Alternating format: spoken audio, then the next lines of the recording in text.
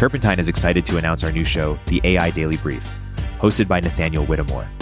The AI Daily Brief is a daily show that covers all things AI, from legislation to new technologies in the market, to the philosophical and ethical debates around generalized intelligence.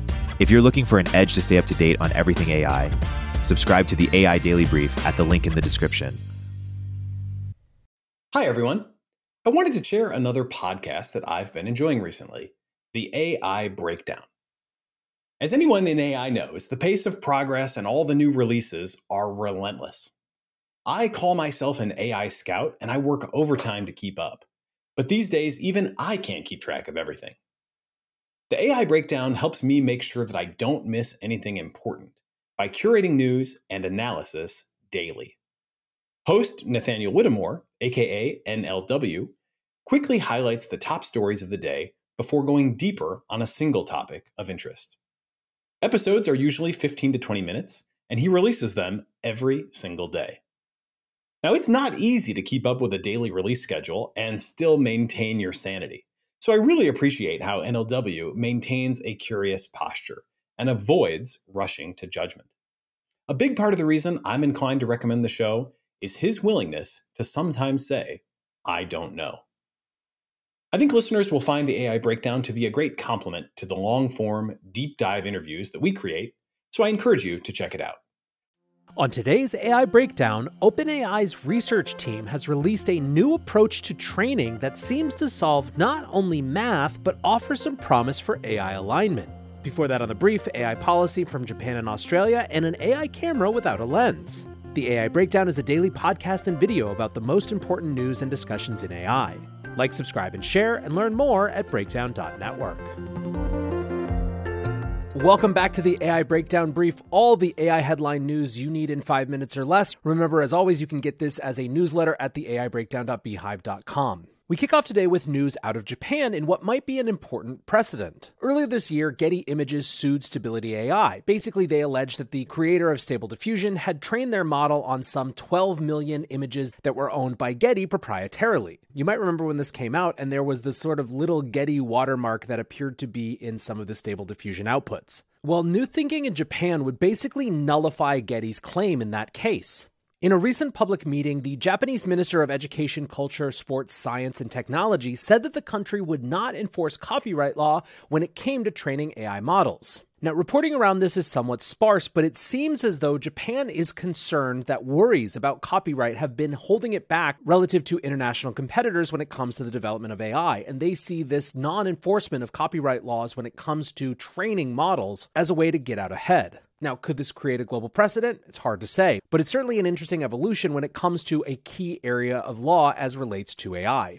Speaking of APAC countries and AI rules, Australia has just introduced 2 new research papers around AI, as well as an 8-week consultation period designed to get feedback from Australian citizens. Australia is no stranger to AI policy, first publishing voluntary ethics principles in 2018, but now it seems like lawmakers are wondering if tougher laws are needed. Industry and Science Minister Ed Husic said there is clearly in the community a concern about whether or not the technology is getting ahead of itself. Governments have got a clear role to play in recognizing the risk and putting curbs in place. As part of the consultation, Australia is saying that its interventions could range all the way from voluntary ethical principles and technical standards to bans, prohibitions, and moratoriums.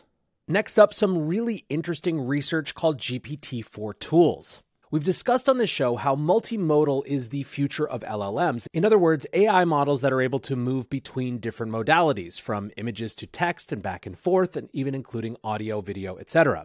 GPT-4 tools is an approach to teaching large language models of the open source variety, things like Llama, how to use tools to develop multimodal capacities in a way that doesn't require huge amounts of computing power or data input. I use the new ChatGPT share feature as well as the XPapers plugin to provide a simplified analysis of the paper, including a bullet point overview of what it said, how the training was conducted, what the low-rank adaptation technique is, and what the real-world use cases of this might be, including customer service bots, content creation, education and training, accessibility tools, data analysis, research and development, and more. The TLDR for the sake of this brief is that multimodal continues to be the cutting edge when it comes to LLM research, and more than ever, people are thinking about not just how big companies that have unlimited resources and huge amounts of data can train multimodal models, but how different techniques can be used to train open source versions of those models as well. Last up today, people are absolutely loving this new AI camera that has no lens. Paragraphica is a different type of camera that is designed for an AI world. So instead of using a lens to capture an image of what's right in front of you, it instead uses location data as well as weather data, time data to create a prompt that then generates an AI image.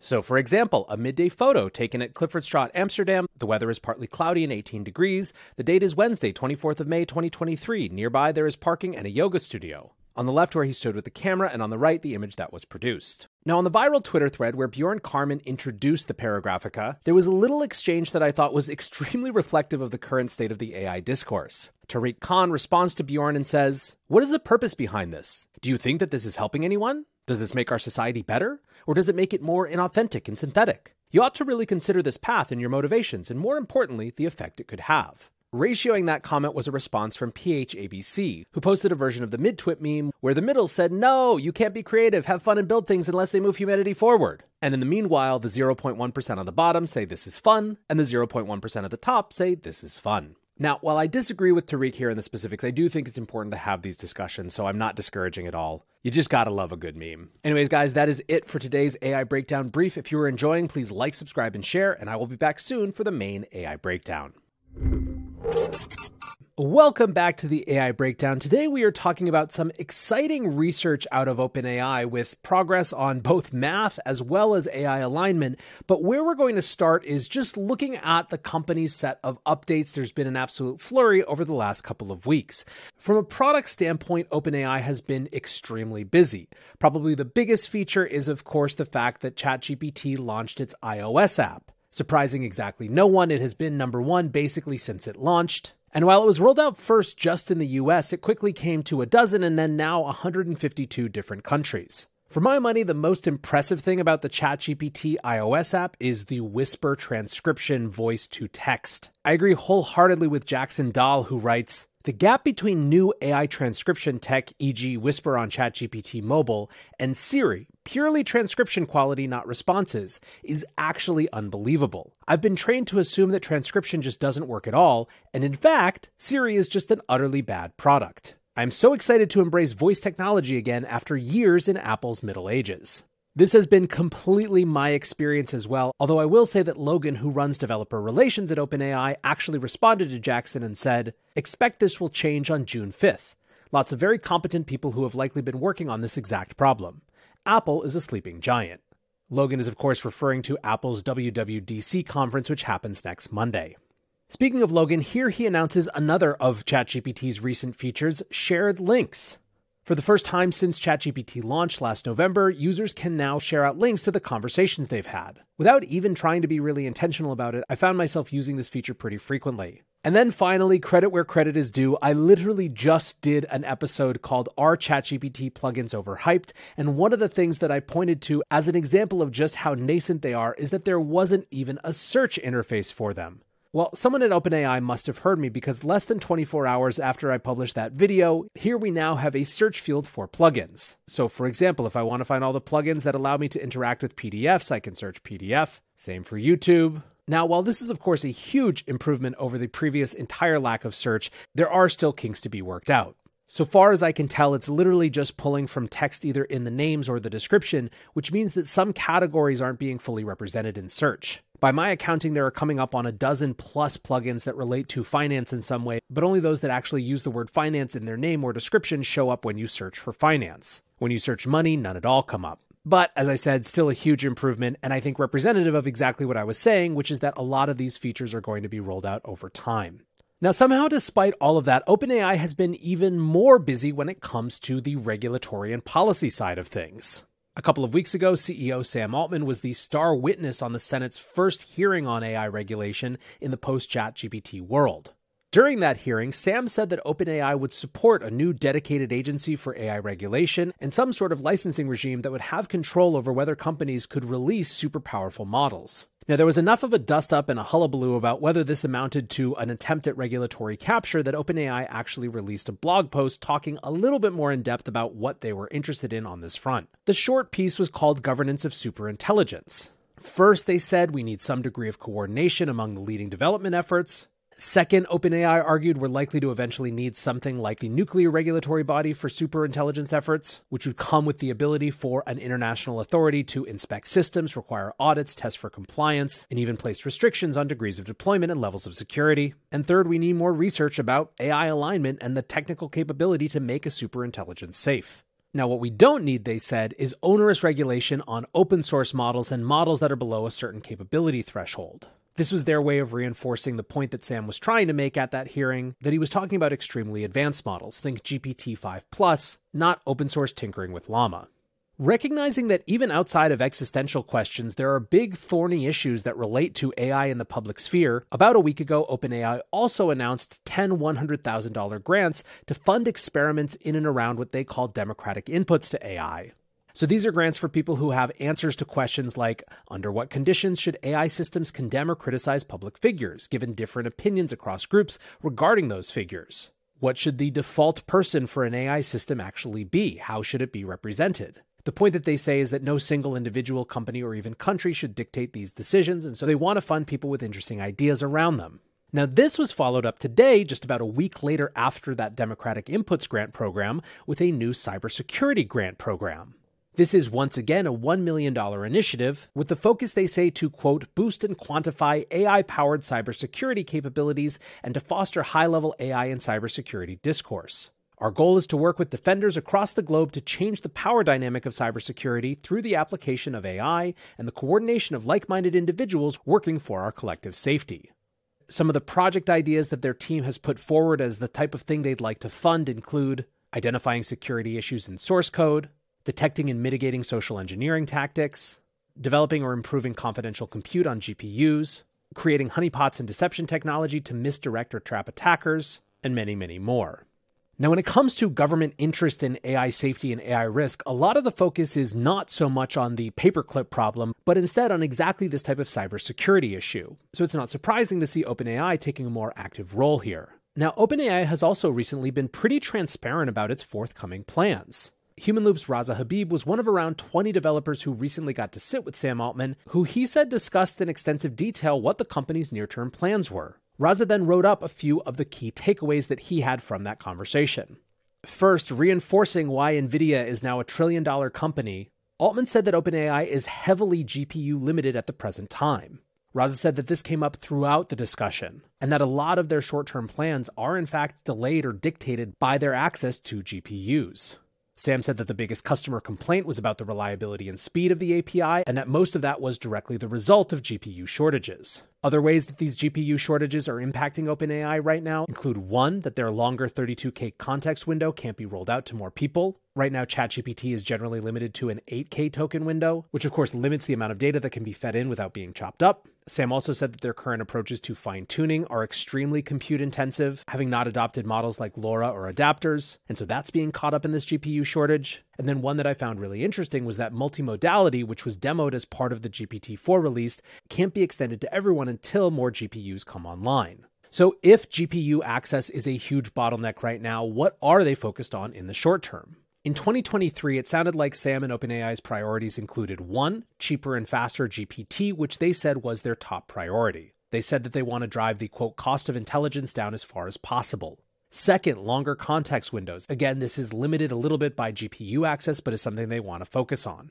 3, the fine-tuning API we just talked about, and 4, a stateful API. The way that Raza describes it is, quote, when you call the chat API today, you have to repeatedly pass through the same conversation history and pay for the same tokens again and again. In the future, there will be a version of the API that remembers the conversation history. So that's what's coming up, at least on the API front, in the short term. Now, a couple of other interesting things from that conversation. Apparently, a number of developers in the room were nervous about building on OpenAI's API, given that they thought that OpenAI might end up releasing products that were competitive. Sam, however, said that OpenAI was not focused on releasing products beyond ChatGPT. He said that the vision for ChatGPT is to be a super smart assistant for work, but there's going to be lots of other GPT use cases that they won't get into. Altman reinforced the idea that open source is going to be an important part of the AI policy future, and said that they were considering open sourcing GPT-3.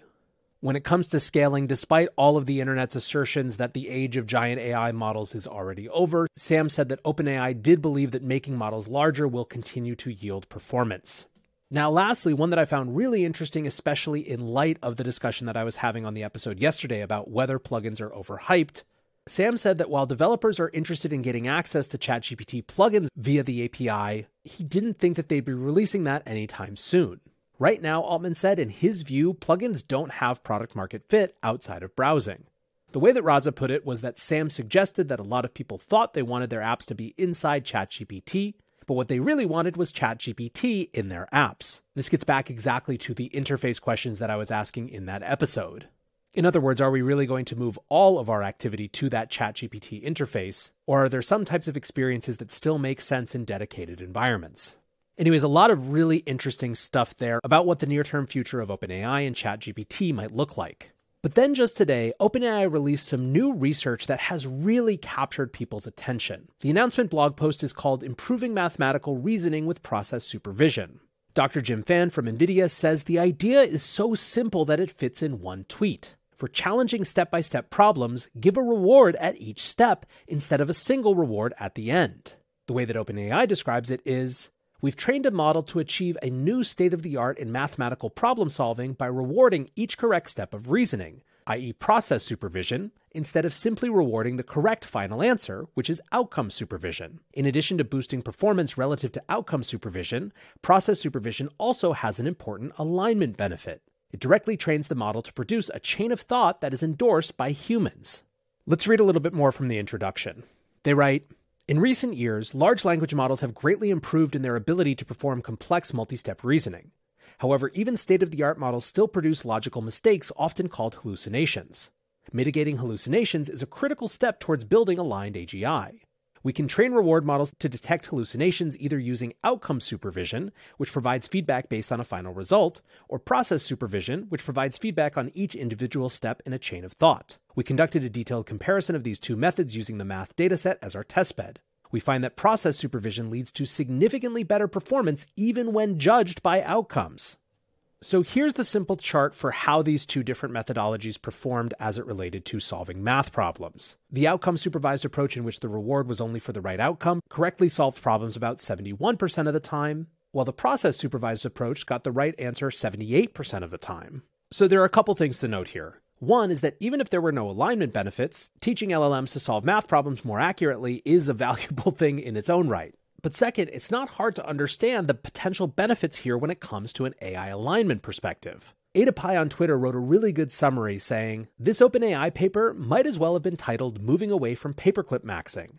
They took a base GPT-4, fine-tuned it on a bit of math so that it understood the language as well as the output format, then no reinforcement learning. Instead, they trained and compared two reward models. One, outcome only, and two, process and outcome. This is clearly a building block to reducing the expense of human supervision for reinforcement learning. The humans move up the value chain from supervising the model to supervising the reward model to the model. The process reward model system is so human, exactly the way teachers teach math in early grades. Show your work or steps. Process matters as much as outcome.